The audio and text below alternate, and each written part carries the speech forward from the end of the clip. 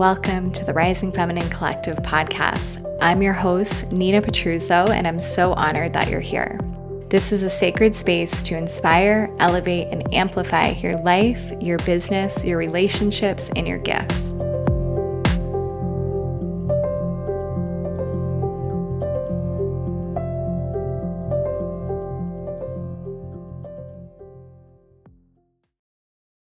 Hi, my loves. Welcome back for another conversation on the Rising Feminine Collective podcast. I'm your host, Nina, and I'm so excited that you're here, whether you are a brand new listener, just receiving this space, or if you have been a long time listener with us since the beginning. It is truly such a blessing to have your heartbeat receiving the conversations that are alive in this community. And today I'm really excited to share a beautiful episode with my dear friend, Leah Wardlaw. And Leah is a forever student of life with a specific focus on the uniquely feminine, sensual, erotic, and emotional experience. Her work, The Sacred Path of Feminine Descension, is informed by God and science and explores the historical relationship of women to their minds and bodies.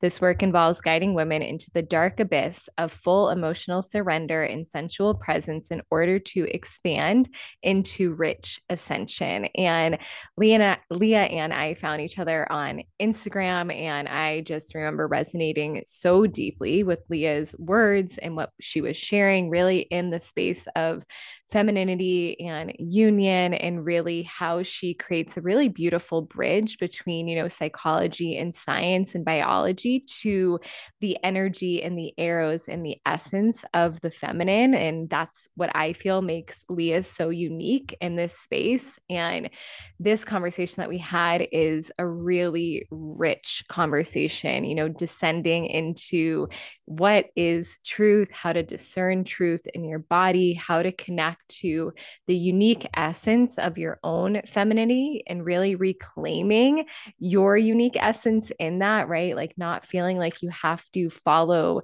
the trends or the paths that you see, but really descending, from the mind into the body to restore the fullness of your femininity and who you are at your core ultimately. And there are so many just beautiful jewels inside of this conversation.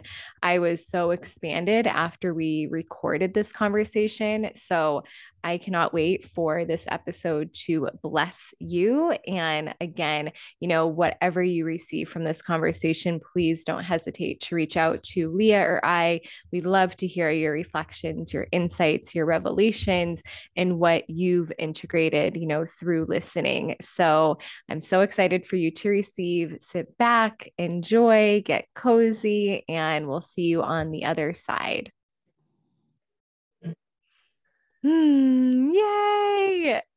Every conversation lights me up. And today, as I shared, we are here with Leah, and Leah and I are going to dive into so much goodness. I can't even wait. We were just talking beforehand. Leah and I connected through social media, through, just sharing with this beautiful group of women that I feel is in this thread of connection and collaboration and communion with each other. And I told Leah when I found her page, it was like music to my ears. She's such an incredible writer, and I feel so much of what she's written just speaks right to my soul. It's like reading the pages from my own journal. So I couldn't wait to go deeper with Leah and really get even more intimate with her heart and with, what is alive right now in her body and in her womb and in her world, because I know she'll have such beautiful wisdom to grace us with today. So Leah, just thank you for being here and being open and sharing. And I would love to hear,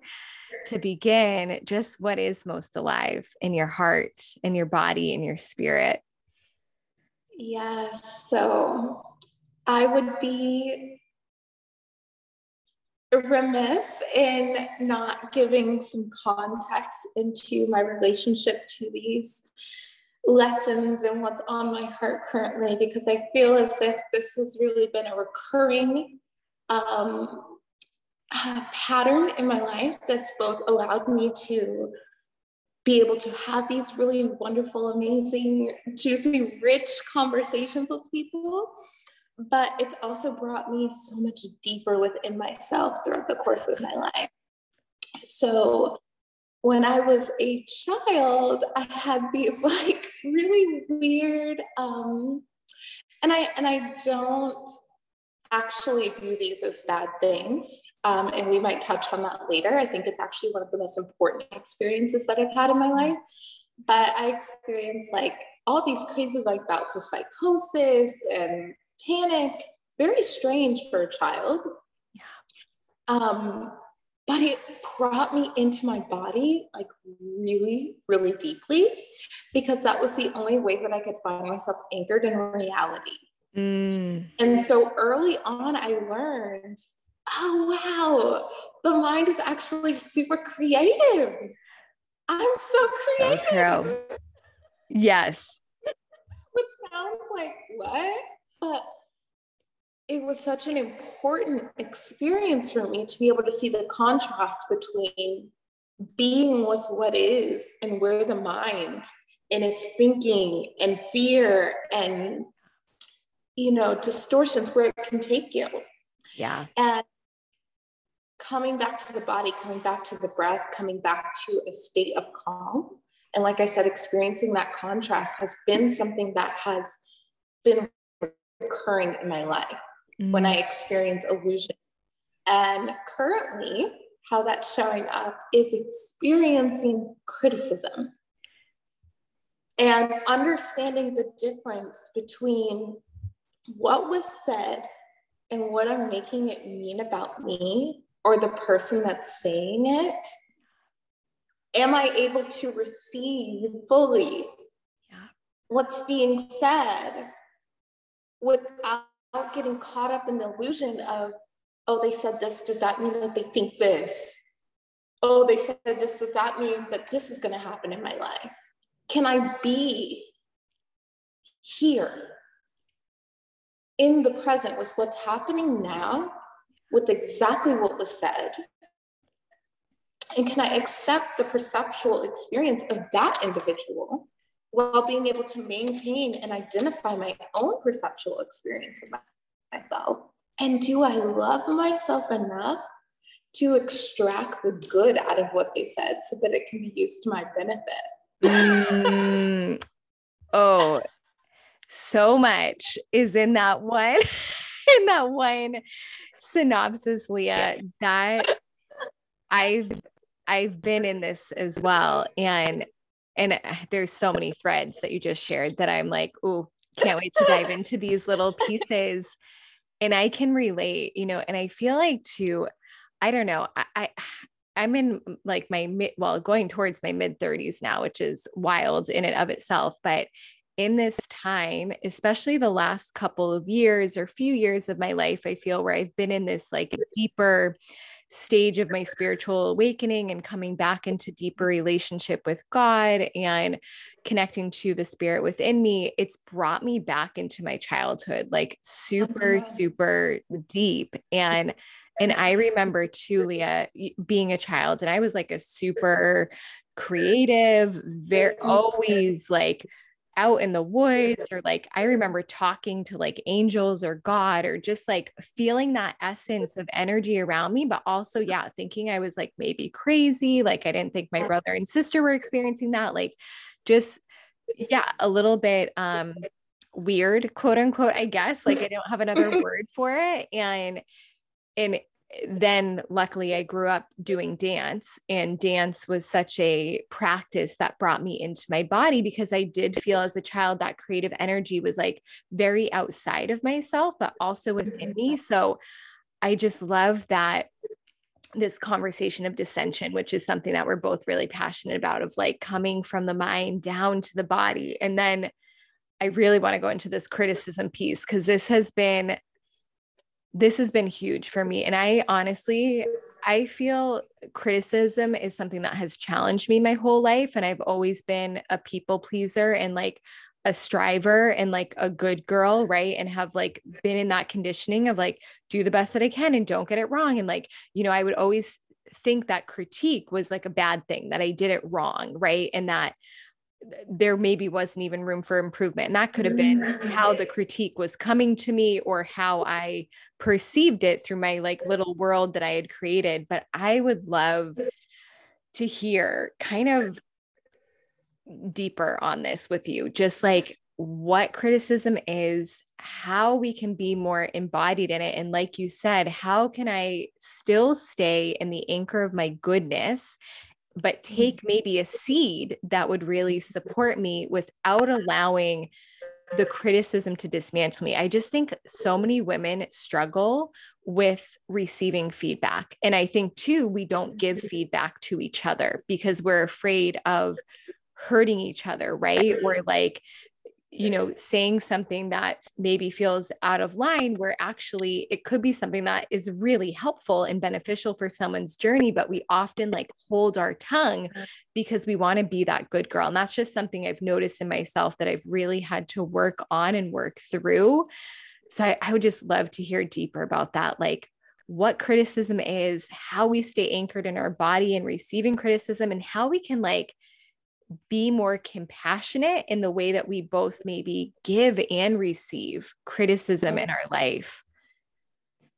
Absolutely. And I would just love to comment and say that it's so interesting how when you have a conversation with someone who you're really aligned with, you can access different parts of yourself and information and articulate it so much more clearly. So I really appreciate that. I feel so much coming to the surface in conversation with you. And I think that's just such a testament to the power of these kinds of conversations. Yeah. Oh gosh, there's so many avenues that I could go down with this, but I'm going to start with saying that for me, one of the biggest roadblocks that helped me understand criticism better is to stop believing that I was right or wrong about anything being good or bad at all.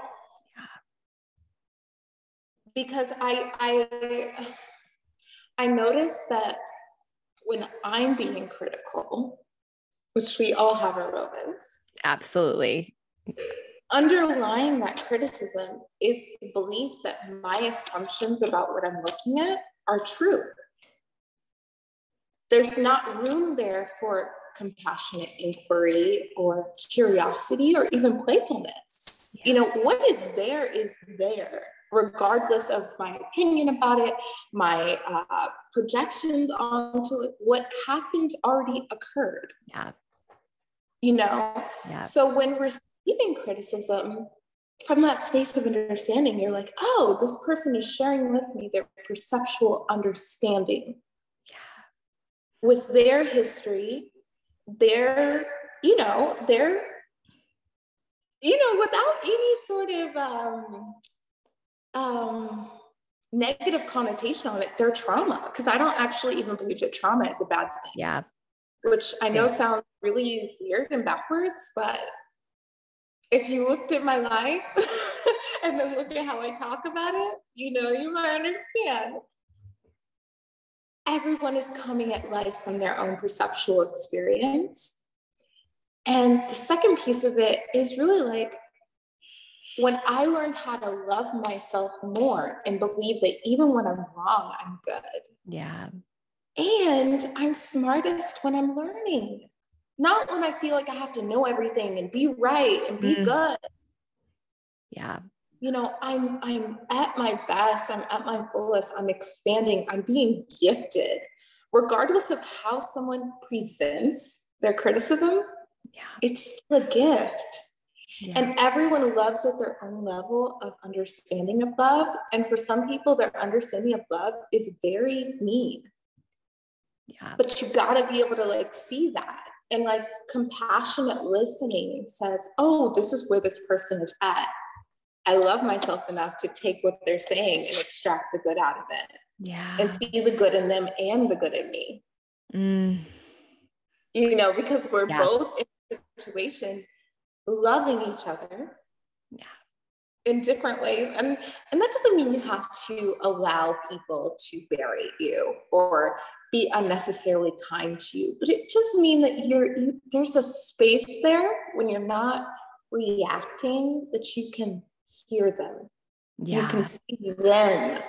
You're not so caught up in, oh my gosh, I can't believe they would say that to me. What does this mean about me? You're able to see them, and you're able to, I call it selfish listening. I love that. Just kind of like naughty, but like it is like, oh, this person said this about me. How can I apply that? Is that true? How can I use that to expand myself in the area that they're talking about? Like, yeah, that's awesome. Like, I get to be a cooler person. They were generous enough with me to share the way that they're perceiving us. Yeah. And that's not the gospel. Yeah. It's just feedback. And just let it be that. Let it be that. There's nothing more. They raised their voice at me. They elevated their tone. Now they're having an experience of me that evoked emotion. And how can I be with that and hear what they're saying? Yes. And that just changes the way you hear. It changes the way you hear yourself, and you're self-critical too. Yeah. Because you say, oh my gosh, like, I'm scared right now.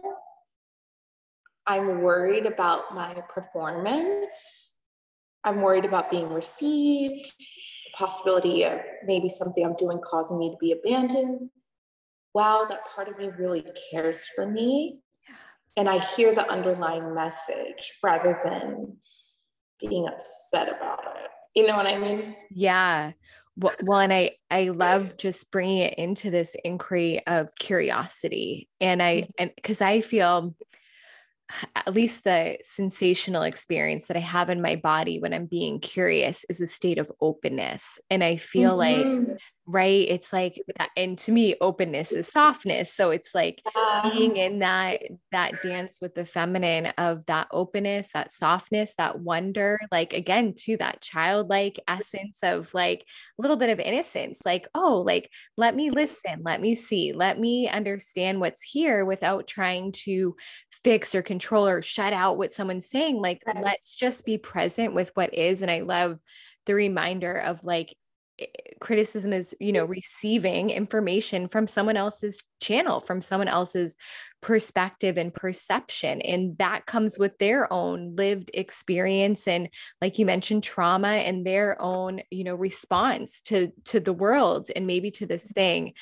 And then that's being in exchange with you. So there is so much like to untangle in it, but I love that curiosity piece and just staying really anchored with the curiosity and letting that open you to receive perhaps the nuggets of wisdom or seeds that are there as feedback. And I'm so curious too, Leah, like, I know in my world, and I think, you talk with a lot of women. I work with a lot of women in my life as well. And like, there is moments in which feedback is necessary, right? Whether that's with my clients or with friends or with, even my own mentors that I work with, right? That there's this openness. And I'm always like telling my own clients and friends, I'm open for feedback. I want to be in receptivity of your experience of me in these different moments. So I can genuinely be open to hopefully evolving, through what you share with me. But I'm curious if you have like a beautiful protocol or the way in which you offer feedback to others. Cause I feel, again, this is something that a lot of women stumble with. I did for a long time, of like actually how to give feedback to someone in a graceful way. Absolutely. That's a great question. And it kind of ties into many things, because I think on the other side of not wanting to give feedback or not wanting to receive feedback because you want to be seen as like the good girl, my experience has actually been, I don't want to be repressed, because my experience of, so I went to a very like strict religious school. growing up. And my experience of God has always been in the now, all the time, in every moment. Yeah. Like piercing, expressive, creative. And I just could not deal. I was like, you guys don't get it. So that my relationship to criticism as a child, which also I would say was my relationship to the masculine, because I consider academic spaces masculine, religious space masculine, religious, of preventing people from accessing freedom. Yeah. That's my holdback when I give feedback, because sometimes, and I've had like friends come to me with like relationship problems, and I tell people once what I feel if they ask for it. Yeah.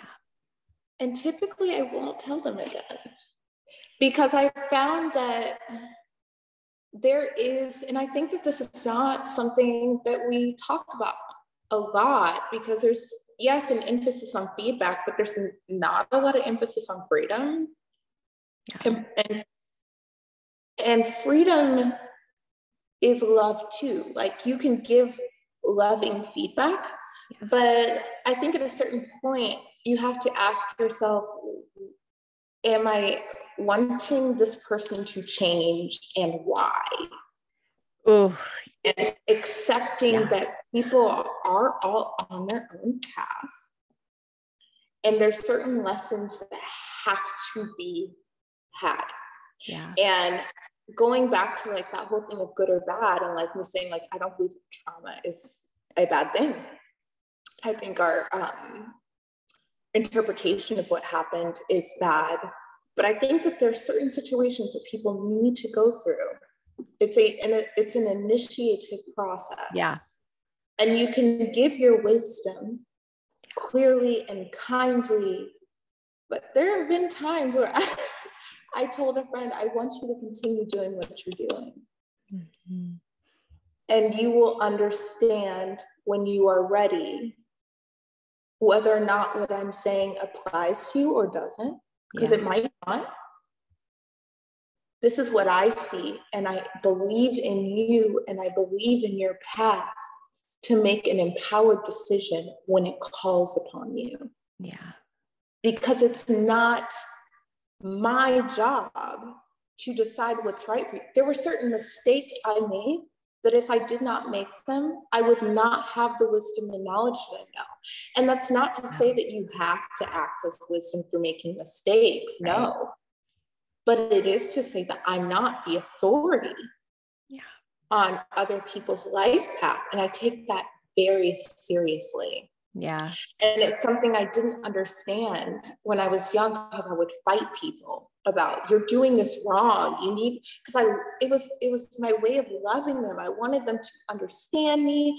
I wanted them to experience what I experienced, my connection with God. Yeah. But I didn't understand that is where they're at. And I have to honor and receive that. Yeah. Because if I can't, because it's really a desire for connection. And it's like, as women, we have this like habit of trying to change men, like by giving our feedback. Oh, I would love to go into that, Leah. Yeah. We want connection. Yeah. But the best kind of connection is when you can accept someone where they're at and inquire about where they're at and receive who they are. And then say, oh, can this person or this situation or whatever it is fit into where it is that I'm trying to go from a place of authenticity?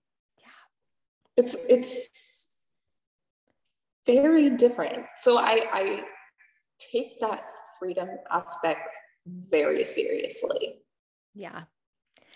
Yeah. Oh, so much in there. And that kind of brought up when you just were talking about like, especially maybe in partnership, and I'm in a partnership, and I really had to witness where I was either lovingly or not so lovingly giving feedback, right? And like poking at different things and really witnessing essentially where that was subtly emasculating, my partner in different ways. And this is something I've been like very attuned to over the past few years, the ways in which as women, we emasculate and castrate men and how harmful that is, because that takes them out of their innate design, which is to cherish us and provide for us. So, right, it becomes that whole cycle. And one of the questions I've been like asking myself, when I am a witness to really anyone in the world, but especially my partner, but, any relationship, I'm always asking myself, if I don't understand something that they might be doing, and I'm like, why can't you do it this way or see it from over here?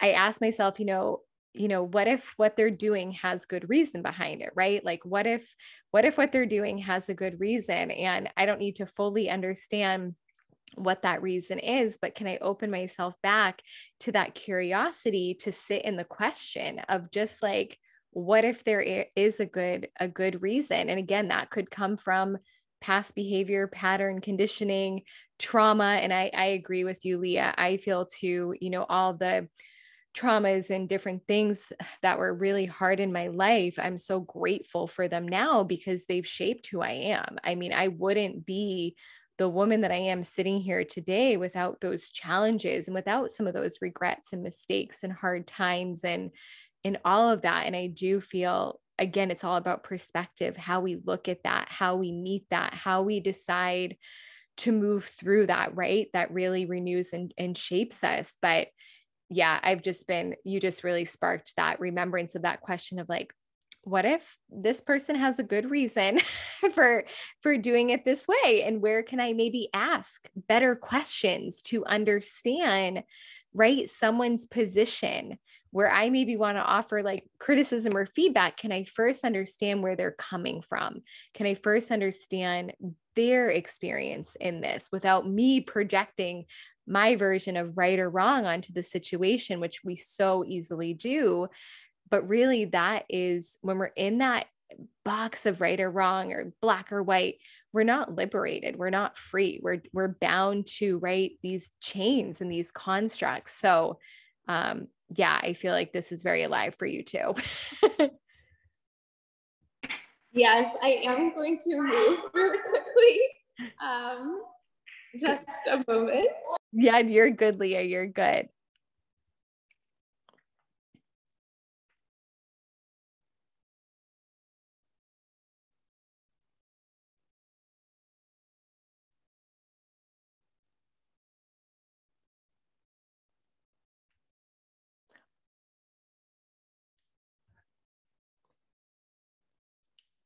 Okay. Yay. That'd be a great day. Uh-oh. All right. Well, I guess we're here. I love it. Okay. And my assistant is a master editor. So she just she does all the things, Leah.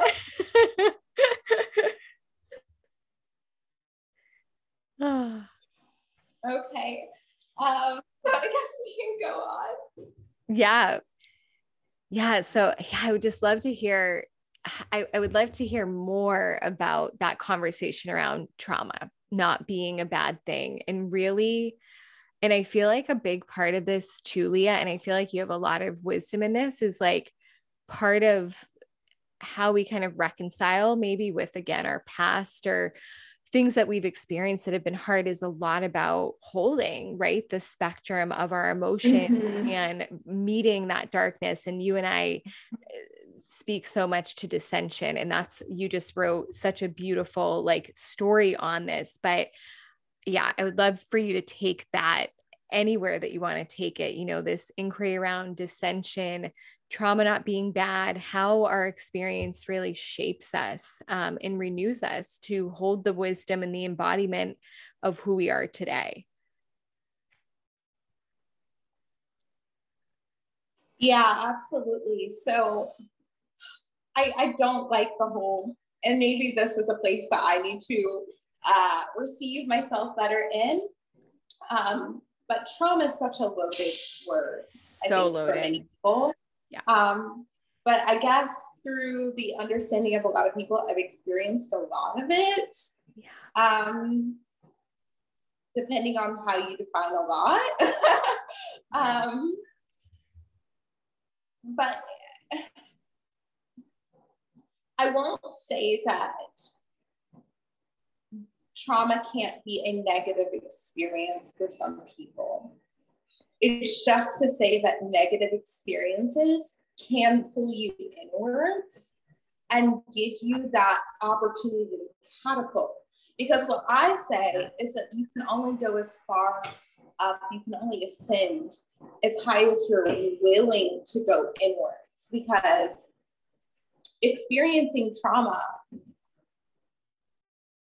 can actually block you off in many ways from accessing deeper levels of yourself. Yeah. Because you shut down emotionally.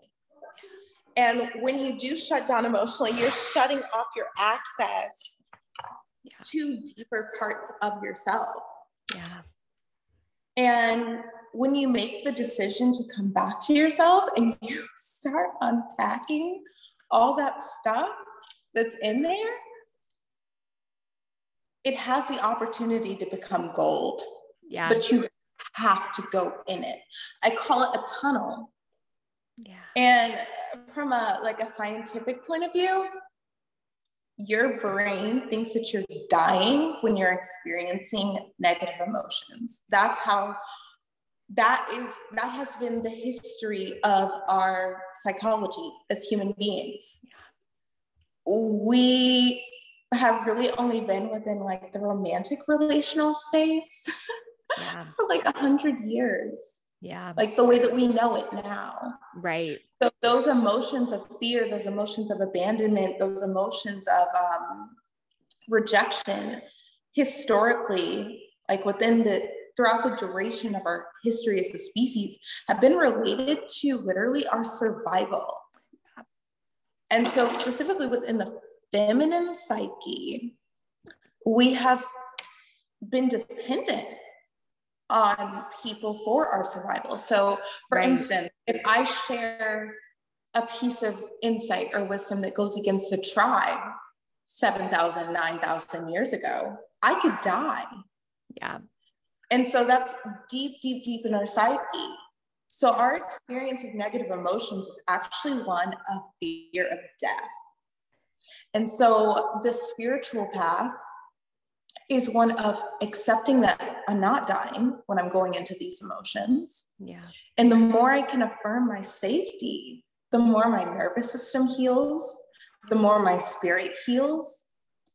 It's a really incredible thing, because when you decide to go into those dark places in your past where you did shut off, because that is our body's mechanism for allowing us to continue to function out in the world,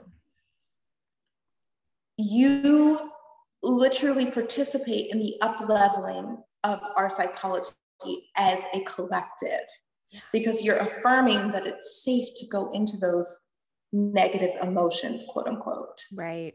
It's safe to go there. It's safe to be in my body with these feelings, because going back to truth, I'm receiving simply what's there.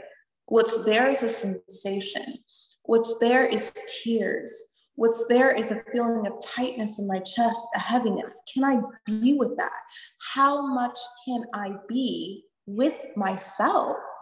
Yeah. And from that place, I look at everything through a lens of, you can only be of service to others as much as you can sit with yourself and be of service to yourself. Yeah. And I'm so grateful for the times that I've sat with myself, because it's so enhanced my ability to sit with others. So enhanced, descending into your shadows. And I use the word penetrated very deliberately. Because it really is allowing all of those emotions that you experience then to re-enter you. Yeah. And fill you. Yeah. And making space and accepting the truth of what shows up. Mm-hmm. So it's not to say that negative, positive, I don't really view the world through that lens anymore. Yeah. But it's not to say that you won't have emotions or sensations in the body that won't challenge you around truth. Yeah. You know, someone yells at you. The truth is that they yelled at you. Your experience and sensations that show up for you are a completely separate experience. Yeah. So those things will happen. Our psyche wants, our brain wants to keep us safe. There's certain things that scare us. Yeah. And that's ancient. Yeah. But our evolution and our up-leveling depends upon us affirming in those moments that I'm safe. It's okay to have these sensations come up and to allow them to be there without, again, criticizing them or shutting them down or deflecting. Yes. Oh, yeah. It is such a process. And I love that you shared, Leah. I feel this very deeply. Like, you know, you can only sit with someone as deep as you've sat with yourself, right? And like can hold that space of the darkness or whatever you want to call it, you know, as much as you've met that within yourself too. And I feel like that's where this journey of dissension is so powerful, because you're really having to go into these different places that, you know, maybe you feel the light's not there, but it's sitting in that stillness, sitting in the question, sitting in the spaciousness to cultivate that love, forgiveness, compassion, tenderness, whatever is needed to be more cultivated so that healing can occur and then wisdom can, you know, rise from that place. And I'd love to hear, Leah, safety is a word that comes up. I use it a lot as well. And I'd love to hear, and then I want to go into truth and kind of dissect that, because I feel like you have some really powerful stuff to share within that realm. But what does safety feel like in your body, and how have you supported yourself in establishing that sense of safety within your being? Because I think you're exactly right. And I think so many people don't go fully into feeling because it's so uncomfortable. And I do feel there is that survival fear of like, I'm going to die, you know, if I go here. It truly does feel that extreme. And I'm happy that you said that. So what would you say to someone who is like wanting to descend, wanting to meet themselves in deeper places, but maybe is feeling shaky in their safety? I would tell them to start experimenting with it in times where you don't feel threatened. So something like I grew up doing, my mom did a lot of public speaking and she would call me up on stage. And I had to learn how to establish that sense of safety, kind of so I wouldn't embarrass myself. But I learned, like, you know, you can have these sensations and still go through them. Like, I will pick deliberately situations that I know will make me uncomfortable, yet my logical mind is anchored enough in stillness and I'm not in a heightened state emotionally, my nervous system's not all heightened, where I can deliberately take myself through experiences that challenge me but expand me. Like, for a long time for me, it was like going into certain stores, like when I was in college, and saying like, no, like I deserve to be here just like everyone else. Like, this is a fun experience. Like, how can I interact with this experience in a way that, you know, constantly I'm reminding myself like, no, like I'm safe here. Like, this is good. Like, this is fun. Like, how can I be responsible and in charge for my experience? I would tell someone, you know, that feeling of safety is going to feel different for everyone. But for me, it doesn't actually feel like the emotions or the sensations going away. It has to do with my internal dialogue with myself around those sensations. Yeah. So the sensations don't necessarily go away. They do subside the more you do it. But it's about I gotta say, just doing it afraid, but do it first and create a habit around it where you start doing those things when you're not in a heightened state. Yeah. Whether it's calling a friend that you haven't talked to in a very long time and there's some anxiety around it, which for me is really challenging, or just doing something you've never done before. It can be something really small at first and just saying, I'm safe. I deserve to do this. One thing that helped me so much is saying, I deserve to expand. I deserve to challenge myself. I deserve to expand my understanding of my identity around what I can and can't do. Yeah. Because sometimes even making like changes in your life, like for a long time, I wanted to be a more organized person, but I actually had fear around that. Because for me, I had for so long tied my identity to just being like free and like being able to do whatever. And so there was a part of me that felt like if I do this, I'll lose a part of me. So even day-to-day things, like keeping those promises to myself to put my keys where I said I was going to put them, and putting things back and saying like, you're not losing your creativity. You're not losing who you are. You're safe. Like who you are, the essence of who you are is safe. There's so many different ways that you can play with this, but eventually it starts to compound. And I had to tell myself, I deserve to create this experience for myself. I deserve to move through this discomfort. Yeah.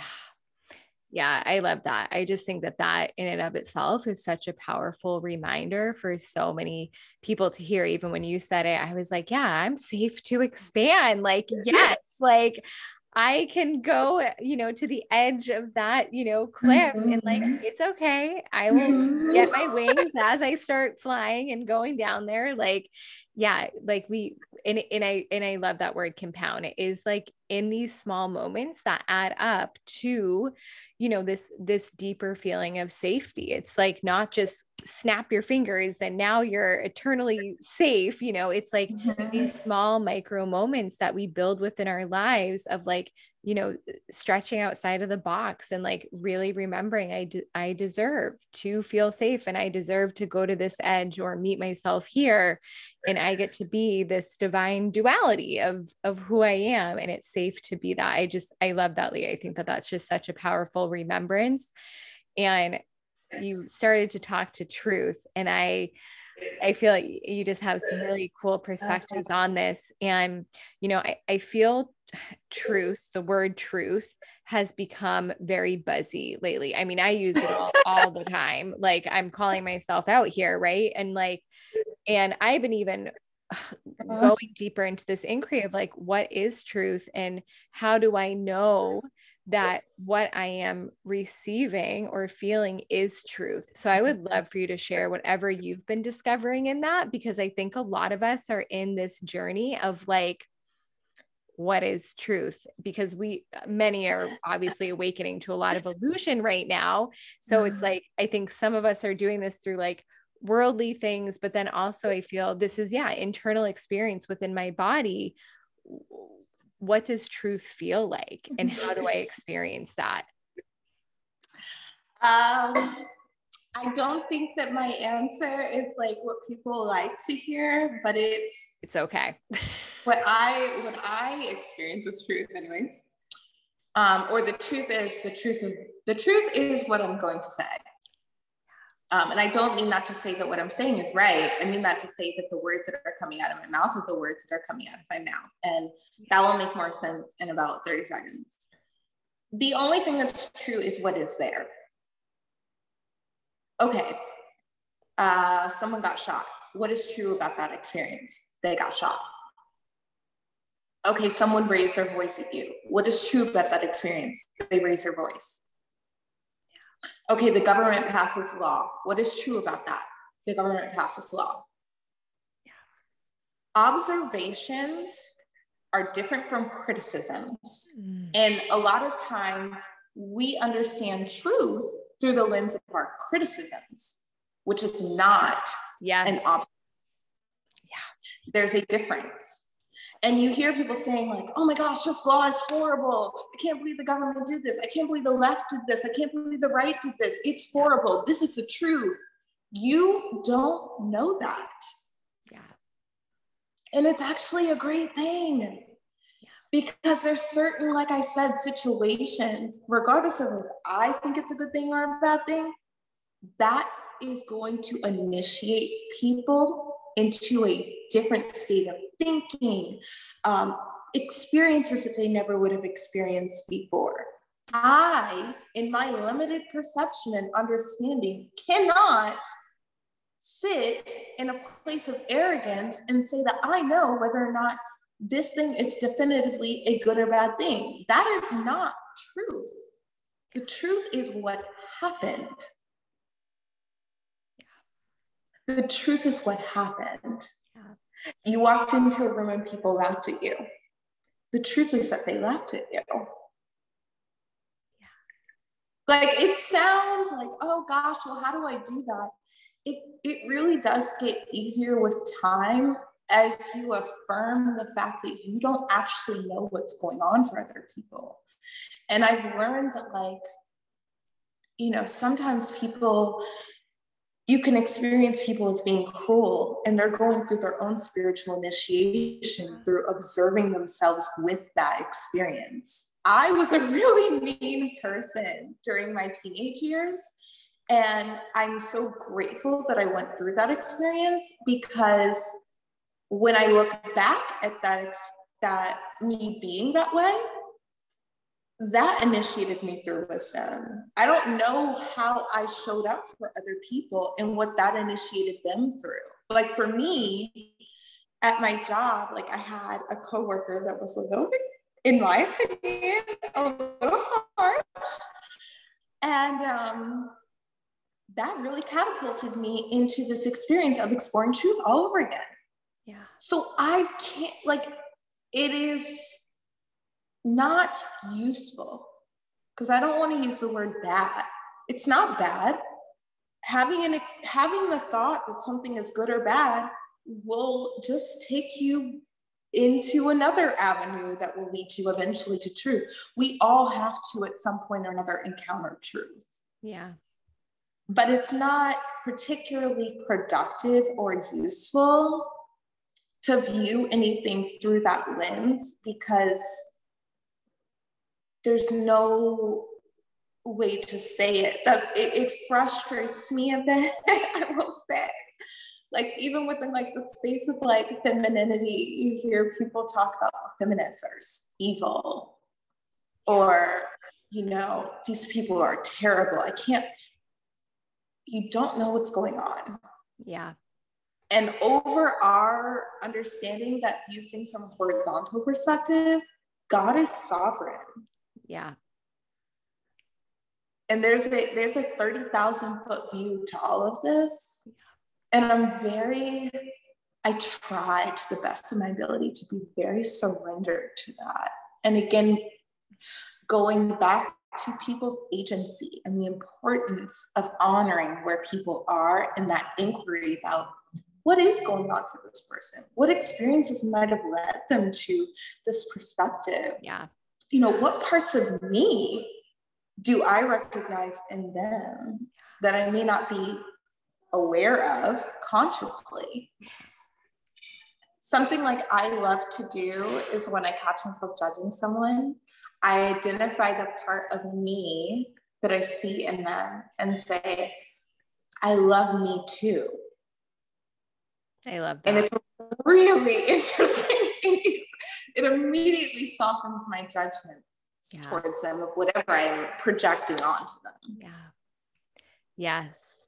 Oh, I love that. And I feel like we haven't gone there in this space. So I'm really grateful that you just so beautifully spoke to, I feel, that discernment around truth, and really just like untangling it into, you know, what it actually is. Right. And I feel too, you know, the way that you're talking, Leah, and just like taking that more sovereign, like higher perspective. And that's too where I try to live in as best as I can. Like always, I call it like God perspective. Like, okay, like when I notice my judgment or my own criticisms coming in, like, okay, wait, let me zoom out. Can I take this from a God perspective and like what's actually here, right? And like witnessing maybe what's in me and witnessing what I'm, trying to judge or fix or control, and really zooming way out. And that takes, to me, that's the way of grace, right? It's like that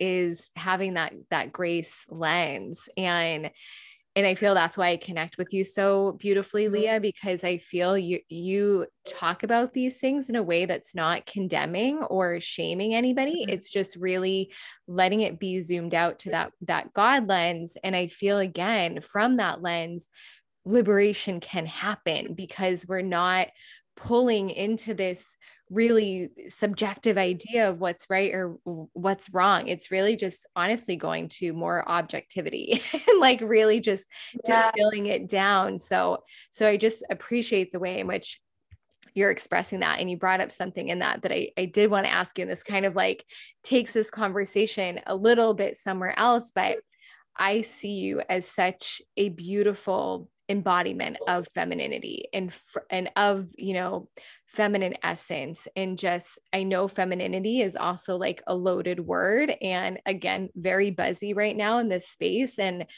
in this space, we really explore what this gets to mean for each of us uniquely. So I'm really curious to hear from your perspective, what femininity means and how maybe some of the journey of embracing that within yourself so that your essence of your unique femininity feels more freedom to be expressed in your day-to-day life. Oh gosh, so much. I know, I'm like, this could go so many ways, so many places. So just take it wherever. I think that there's so many different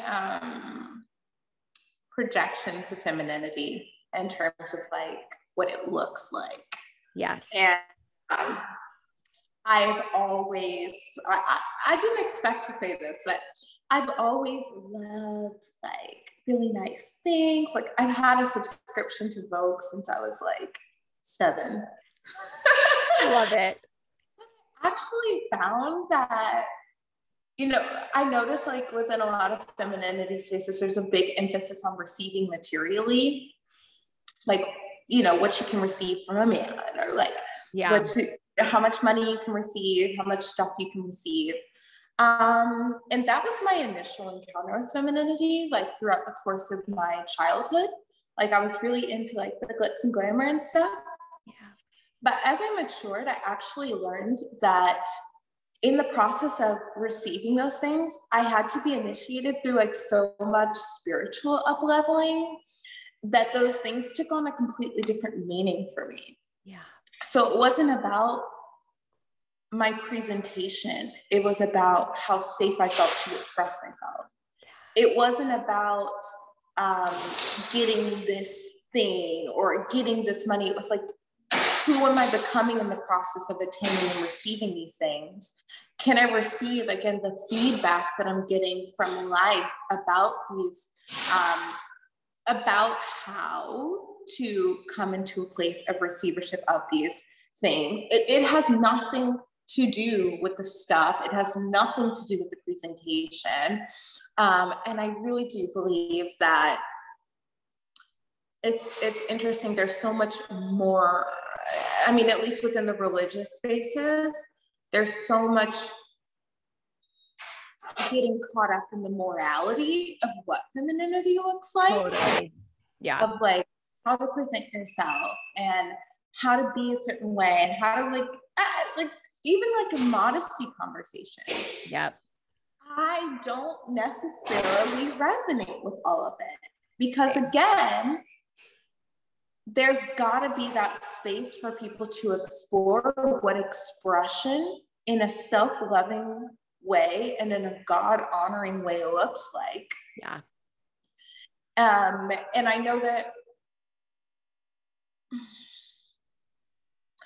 that for me, I've been on all sides of the spectrum in terms of what expression, what feminine expression looks like. I feel when I look back on my life, like my teenage years where I was the most cut off and the most, you know, in that false independence state, I was actually very feminine then, from a sense of being very sensitive and very wanting to keep myself safe, wanting to protect my heart. Yeah. And there was a deep, deep tenderness there that was underneath of that. And so for everybody, it's different, but I can't help but go back again to agency and the fact that it just looks differently for everybody. Yeah. There's no external look to femininity. I think it really comes down to how deeply and how sincerely can you be with and accept truth, the truth of who you are, the truth of who you've been. You know, an honest conversation with yourself about your motives. Oh, yeah. Oh, that last piece, especially. Oh my God. Yeah. So much. And I just love that you really drove home. I feel because it's such a unique essence for us all. There's no, like we've been talking about, there's no one way, there's no one lane. It truly is, you know, that embodied journey that you take with yourself to realize, you know, what is most true for me and my expression. And I feel, and I love that you did bring up the material, because I think that is a lot of what we see in the femininity space. But to me, the feminine is devoted to the eternal over the material. It's like, right. And that beauty and love and openness and softness and devotion is really her expression. And that can look different for all of us. So I love that you brought that in. And I love that you kind of ended with like looking at what's the motive behind it, because I feel that is a great inquiry. Like, again, like where we are through religion, so conditioned into like purity and modesty. And then like, oh, if you go outside of that, you're a bad girl, you're a sinner, you know, you are out of this Proverbs 31 woman, you are condemned, you know. What's the motive behind that? Yeah. Exactly. What's the motive? And then like, what's the motive within myself when I want it? You know, this is the conversation I've been in, you know, when I do want to dress maybe a little bit sexy or something for my partner, what's the motive? Am I doing it for me, or am I doing it to elicit a response, right, from the outer? And I think that that's just a really beautiful check-in to ask ourselves, you know, when we're in the expression of any essence of our femininity, what is the motive with this, right? Am I doing it for truth and beauty and love and like pureness of my heart? Or is there that external validation or manipulation or whatever happening, you know, outside of me? So I just love that you said that. Yeah, I do want to say like a big thing that has come up for me, because I've always been this like good old fashionista, and my friends kind of were like, you know, they just weren't into it as much, and that's fine. But, you know, I really had this journey of figuring out how to feel safe to be seen. And I think that is such a underdeveloped conversation within the conversation of femininity, because, you know, you can talk about how to dress and how to talk and how to do all these things to be perceived as feminine, but that's not actually the point. The point is not to say these certain words so that you're being quote unquote expressive. It really comes down to how safe do you feel to be seen, like in your truth, like how do I feel to present myself the way that honors my authenticity? Not the truth, not my ego, but my spirit in any given moment. How safe do I feel to be honest about who I am and sharing my feelings in the way I dress and the way that I speak? Like, it's To me, that's everything when it comes to feminine expression, being honest without an ulterior motive behind it. And it comes down to, again, being able to receive the truth of other people, because when you do show up authentically, you're no longer manipulating people. And it opens you up to, again, criticism. It opens you up to different people having different perspectives or projecting different things on you. But I've learned to kind of view like showing up as yourself, especially as a woman, as a service to the world, because when you trigger people, you're expanding them. Yeah. You're expanding yourself by saying, oh, it's safe for me to express authentically. And when people see people express authentically, sometimes it touches a part of them that maybe they have not given themselves permission to access. And they might have these reactions to you, but you just have to allow them to have that experience with themselves and know that that's their experience. They're allowed to be offended. They are allowed to be triggered. They are allowed to have these strong emotions within them. And I don't have to make that mean anything about how I show up in the world. Yeah. But it is a service. I believe it's a service. Totally. Well, and I love that you brought it back ultimately to the safety and being seen, and like really going back to that core of like, what is authentic to me, and can I feel safe in that expression, and knowing and trusting, you know, as you do cultivate that safety, like you just said, Leah, you know, it might offend some, it may trigger some or activate some. But again, I see all of that as beautiful, right? Because it's like that invitation of like, where are we all being called to expand and let ourselves, you know, go to that next edge within ourselves. And really, for me, when we are in that authentic expression of who we are, and again, anchored in that safety, is to me, you know, really reclaiming that beloved identity, your infinite wholeness, worthiness, and radiance in God, you know, first and foremost. And when you are in the authentic expression of that, that is magnetic and radiant and does inspire and does impact others. So it's like, who are we not to begin to develop that safety and being seen and expressing ourselves in the unique way that God has made us to be expressed? Yes. Oh my gosh, yes. And it's funny because we stifle our expression because we want to be accepted and not rejected. But what you find is when you die, when you allow yourself to be abandoned, when you allow yourself to be rejected, on the other side of that is finding people that are actually aligned to you.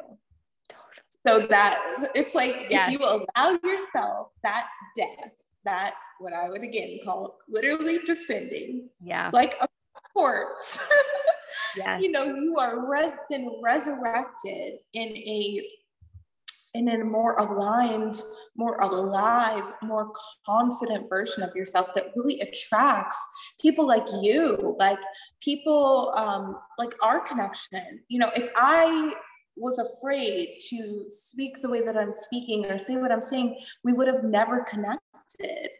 But you have to kind of, again, I do believe that God created our psychology very deliberately to initiate us through these periods of death and rebirth throughout the course of our life. Because in order to expand into the new versions of ourselves, you have to die. And it, like, femininity is not all like butterflies and sunshine. No. That's the other side of it. Oh my goodness, Leah, we could talk about this for hours. It's the feminine is regenerative constantly. Each holy death labors that radiant rebirth. And I'm feeling everything you're saying, because so much of the past year for me was the sacred death, was the holy death of all of these identities that I was holding on to because that's where I was accepted and that's where I had found my belonging in the past. And when I started to be more truthful and authentic and open about my values and my virtues and my vision and my beliefs, it like opened this whole new world of women in my life, which has been such a divine gift. But I would never have this beautiful collective of these other women that, you know, are also in similar values and expressing their gifts in similar but very different ways, if I hadn't been courageous enough to say yes to that initiation and say yes to that death so that this new part of me could really rise and be reborn. Yes. Yeah. Oh my goodness. And I think that right there just totally fragments and obliterates like the idea that femininity makes you weak and you're not courageous and you're not brave if you're feminine, which is such a like common distortion around what femininity is, around what submission even is. Totally. Because submitting to the truth of yourself, submitting to the truth of others, submitting to the fact that you won't die if you do something uncomfortable. Like if you're allowing someone to lead you, like submitting to the fact that like, oh, like I don't actually know everything. Oh, like some people actually like are safe, like allowing yourself the opportunity to experience that and knowing like, even if I make a mistake, even if they make a mistake, I'm still safe.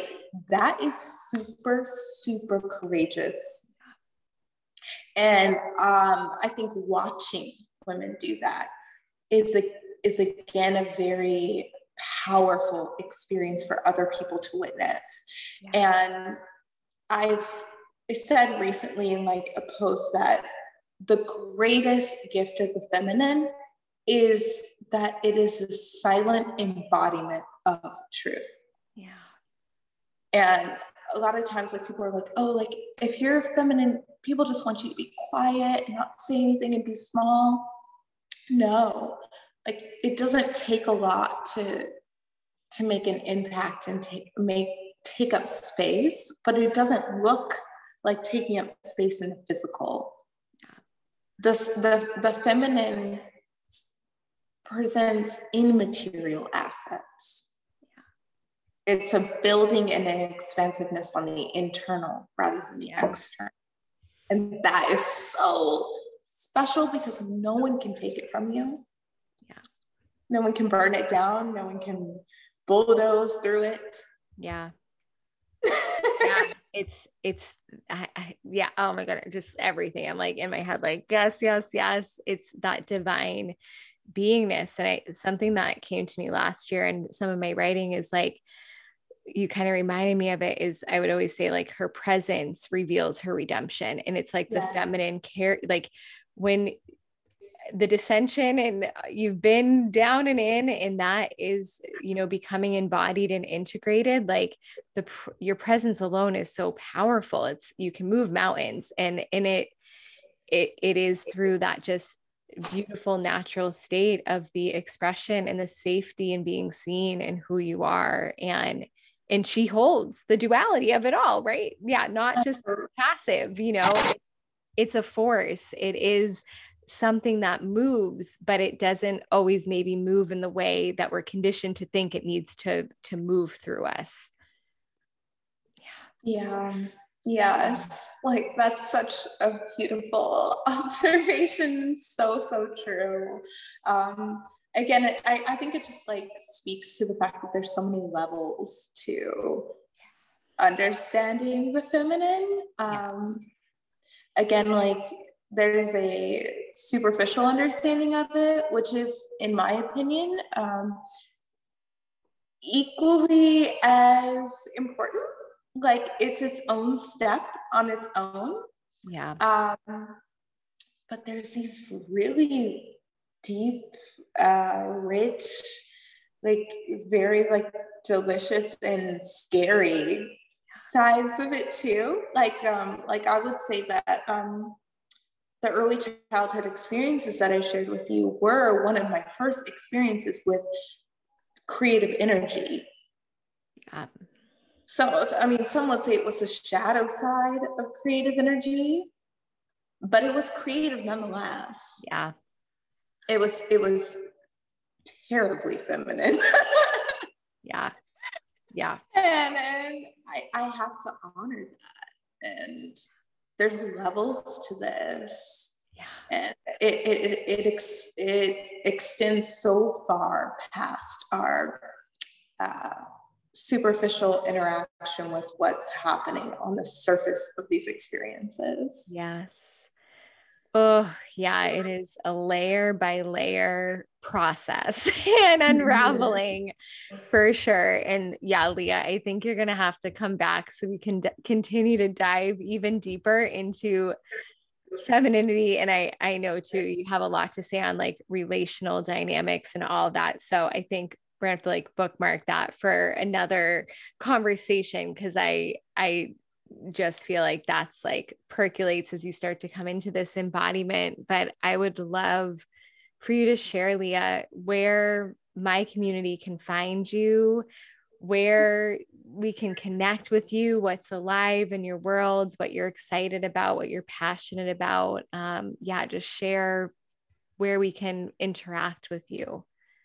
Yeah, so I'll lead with my passion because that's really the driver to everything. So I feel like at my core, I'm a creative and I love to connect seemingly disconnected things. Like, so my understanding of femininity and my teaching and everything is driven by, you know, not just the spiritual, but the psychological and the historical. So understanding our historical relationships to one another, what our communities and what our tribes have looked like, how that has influenced our psychology, and how that has influenced our spirituality, and how that has influenced our relationship to religion and our relationships to ourselves and to our bodies and our somatic experience. So I'm just such a nerd in a sense where I love to see like the interconnectivity of everything. So that's like the foundation of everything that I believe in. Of course, I think another very vital piece to anyone that would like to reach me, I also find a lot of importance in understanding the way that our experience with economics has influenced our relationship to our spirituality, our relationship to our bodies, because within the Western world, especially, there's been such an emphasis on how much you can do equates to your worthiness. And that, I know we talk about that, but especially for, like, I'm a woman of color, and that's so deeply ingrained within women of color's understanding of themselves, because for a period of time, our literal worth was equated to how much we could produce and do.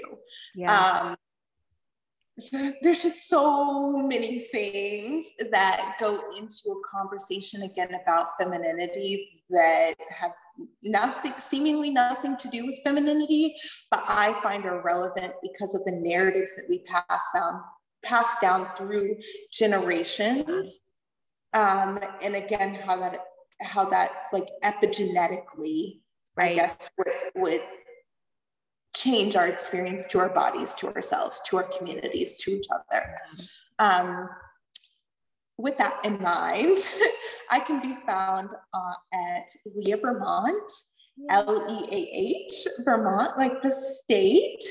And I currently have a course open. It's always open. It's just the love of my life, really, and a byproduct of everything that I stated that I love.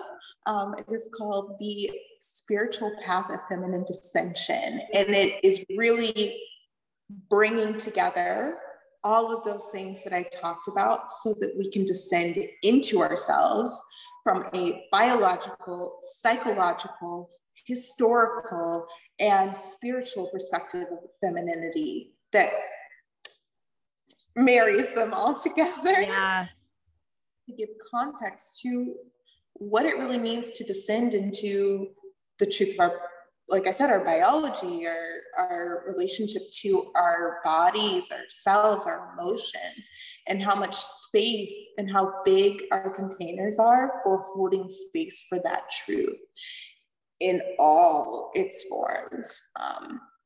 And so I'm really excited about that, and very I feel honored to be like a vessel to share that information. So that's where I can be found.